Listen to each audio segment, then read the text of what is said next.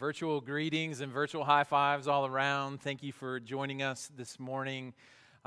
Each and every week that we do this, there is just a deeper longing in my heart. There's just a longing to be together. And just this morning, though, I'm comforted by the fact that God is absolutely doing something wonderful and beautiful in this season. And this week I've really been grappling with what does it mean to have some language to process some of the things that we're going through together as a church. And maybe the language that has resonated the most deeply with me during the midst of this pandemic and all of the changes that have gone on is the wilderness language. This morning we're going to look at Numbers chapter 6. And the book of Numbers was originally called In the Wilderness. So this is a book for people that are going through the wilderness. And the wilderness is a place where uncertainty is the norm, and it's where all of the normal points of reference, the things that we take stock of, begin to shift and change. And probably the reason that this season seems so long is because all of our normal points of reference during time have changed. I mean, sports and movies and graduations and church gatherings, all of those things have been canceled, and even the work and the home balance has drastically been flipped on its head, upside down. Many of us change out of our work PJs into our nighttime PJs and just call it a day. But in all of this, we believe that God is deeply at work. And when we lose all points of reference, some of us, we're asking this question as it begins to look like things may begin to open up a little bit in our area. How do we begin to go forward in these seasons when things are uncertain?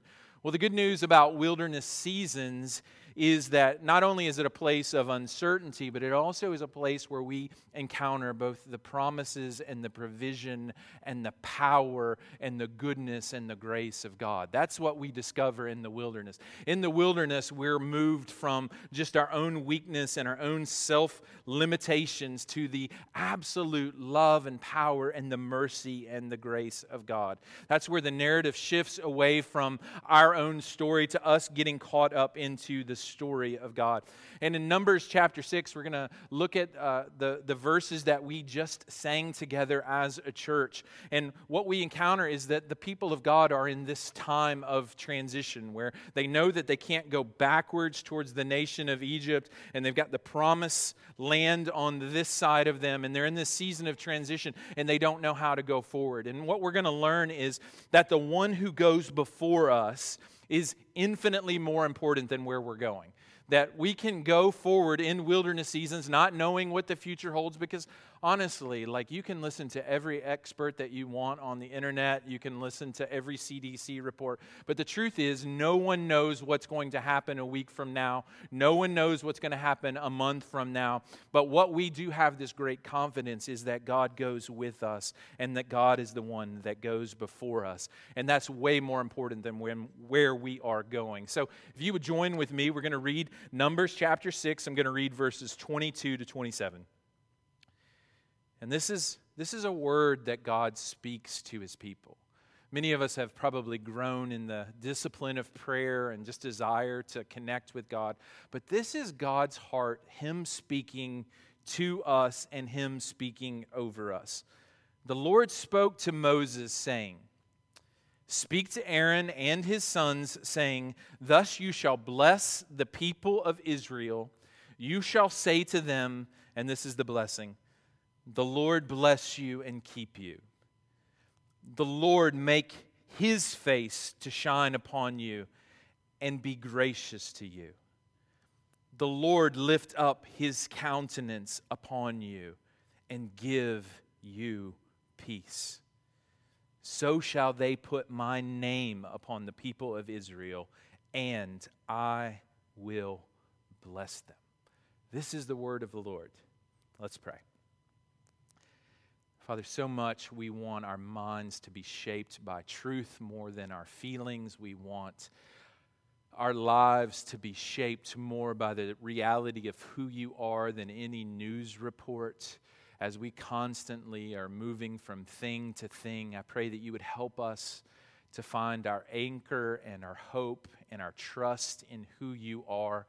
I pray that you would meet each of us exactly where we are. I pray that you would break through the chaos, you would break through the confusion, and you would help us to grow as we encounter you. I pray that you would cause your face to shine upon your people in this moment. It's in Jesus' name we pray. Amen.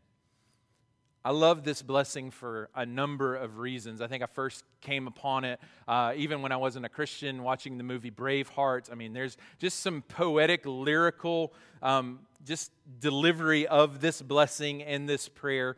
But what I love most about it is that it's something that's outside of us. It's not something that we earn. It's not something that we merit. It's something that God speaks over His people, not because they've done anything good or not because they've done anything bad, just out of His sheer desire to bless them. And that brings me to my first point that we're going to look at this morning. God's blessing forms the framework for understanding our lives. God's blessing forms the framework for our lives. Look at verse 24 with me. The Lord bless you and keep you. Blessing is the framework of this entire prayer, but it also is the framework for our entire lives. If we were going to understand what it means to be the people of God, it means that we are blessed and kept by God. That is who we are as His people, and that defines who God is. And His blessings form the framework for understanding how we process life. And so my prayer, as I've been preparing this week, is that God would begin to take the thoughts that we have captive and put them through the filter of what it means to be blessed and kept by Him.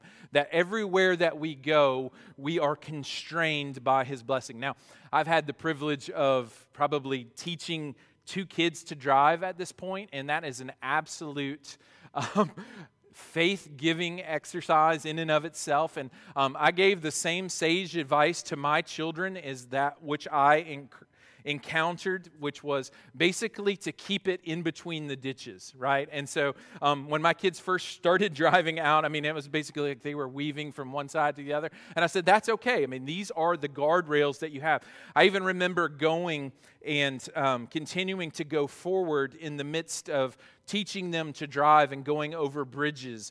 And I would see where people had hit the guardrails. And I was like, listen, that's to keep you from falling off the edge. And it's the same way with the blessings of God. It is the framework which guards our life. It keeps us from going off in the ditches when our fears rise up, when our uncertainties come to the surface, when all of the anxieties begin to come in. What we have to do is take those thoughts captive and filter them through the framework that God promises to bless us and keep us.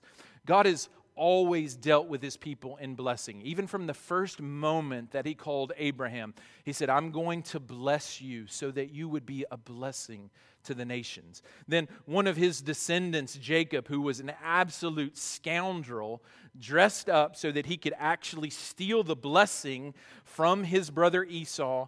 And he took the blessing, and when Esau heard that Jacob had received that blessing, he was absolutely devastated.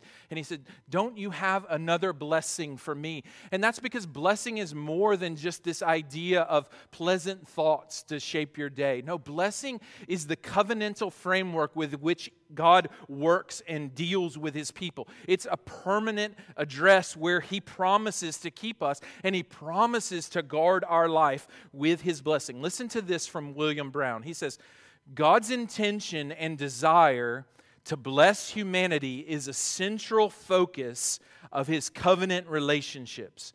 For this reason, the concept of blessing pervades the biblical record.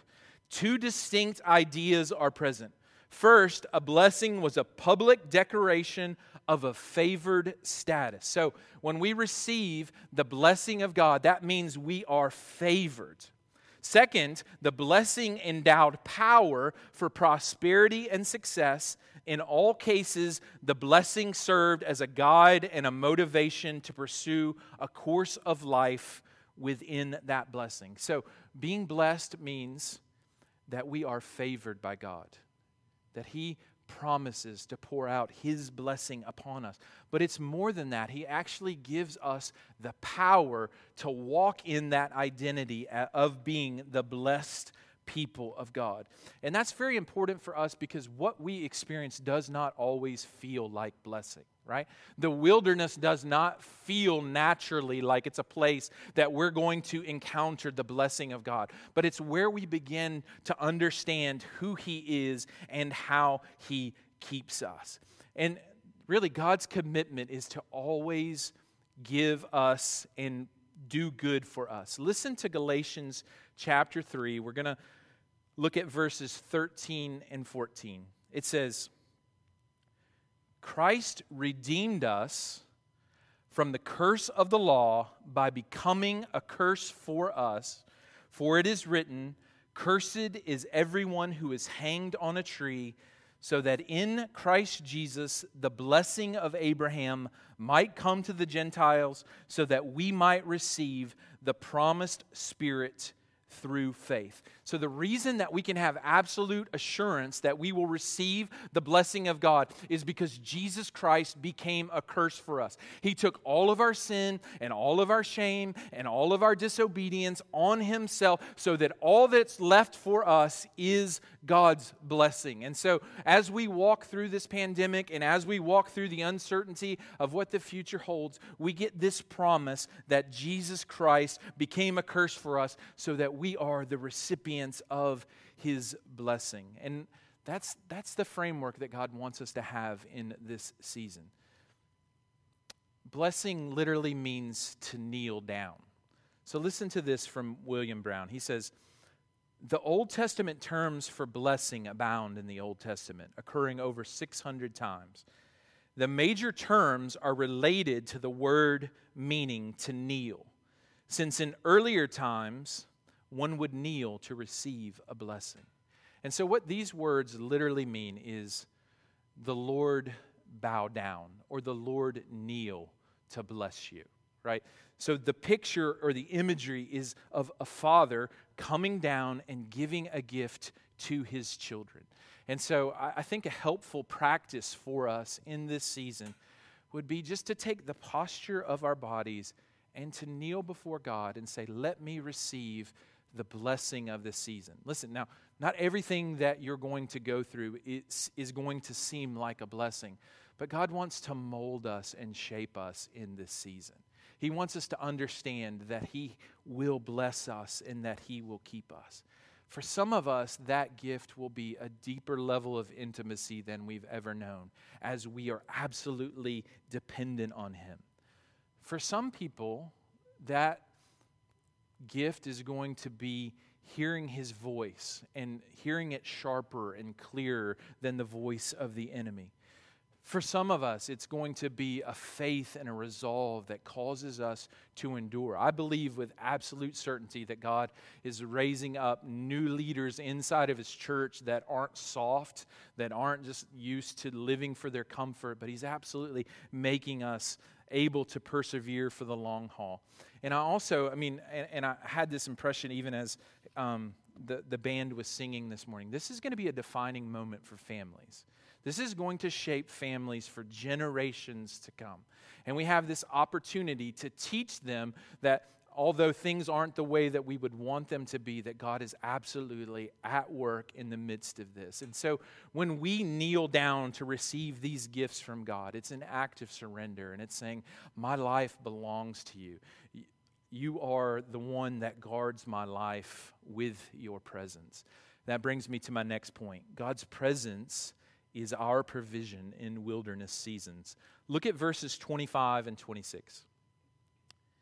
And what comes into view is the face of God.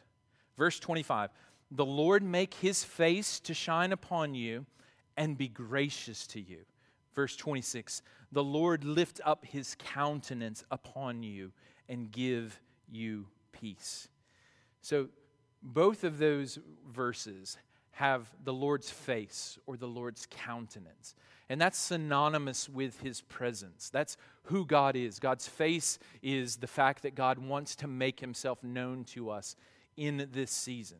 The good news of this season is that God's not hiding. He's inviting us to experience not just some abstract notions about who He is, but He promises to be with us through His presence. Now, I'm at that point of life where my kids have better technology than I do. So I've heard this rumor that there are iPhones out there that actually recognize your face. I don't know, mine's cracked in the screen and I can barely open it. But my kids, I mean, they basically, all they have to do is hold their phone up to their face and it recognizes who they are, right? And it opens them up. Why? Because your face is synonymous with your identity, and it gives you access to all that you own. And God is basically saying, I want you in these wilderness seasons to know and discern and be able to recognize my face and to be able to recognize my presence above all of the things that are going on in the noise and the chaos of the world. I'm training my people in the midst of the wilderness to discern my face. And he says, I want to make my face shine upon you, right? And that echoes 2 Corinthians chapter 4, where we see the glory of God in the face of Jesus. And as we look to him, we begin to reflect that glory out to the world who is looking for hope and looking for faith. They're looking for a way to find hope in the midst of uncertainty. And that's especially important as we walk through these wilderness seasons. Now, if you are reading this, I think on just through your quiet time, or you're going through the Bible in a year, I mean, Numbers chapter 6 seems like this strange place for this blessing, because chapters 1 through 6 are basically this list of all the things that the priests need to do before they can actually minister to God. But basically what God is saying in Numbers chapter 6, the priests have gone to all of these lengths, and I've removed every obstacle so that you can know and experience my presence. I want you to draw near. Listen to this from Joe Stoll. He says, the blessing assured the people of God's care and protection. The descriptive images of the Lord's face were particularly powerful. The picture of his face beaming upon Israel shows that God takes pleasure in them. It's the promise of his grace, that he will care for them, not because he merely tolerates them, but because he absolutely loves them. And the fact that he can turn his face towards them is the sign of a peaceful relationship. And so I want you just in this moment, wherever you are, if you can, just to close your eyes and see if you can picture God's face. What does it look like to you right now? Is he angry? Is he disappointed?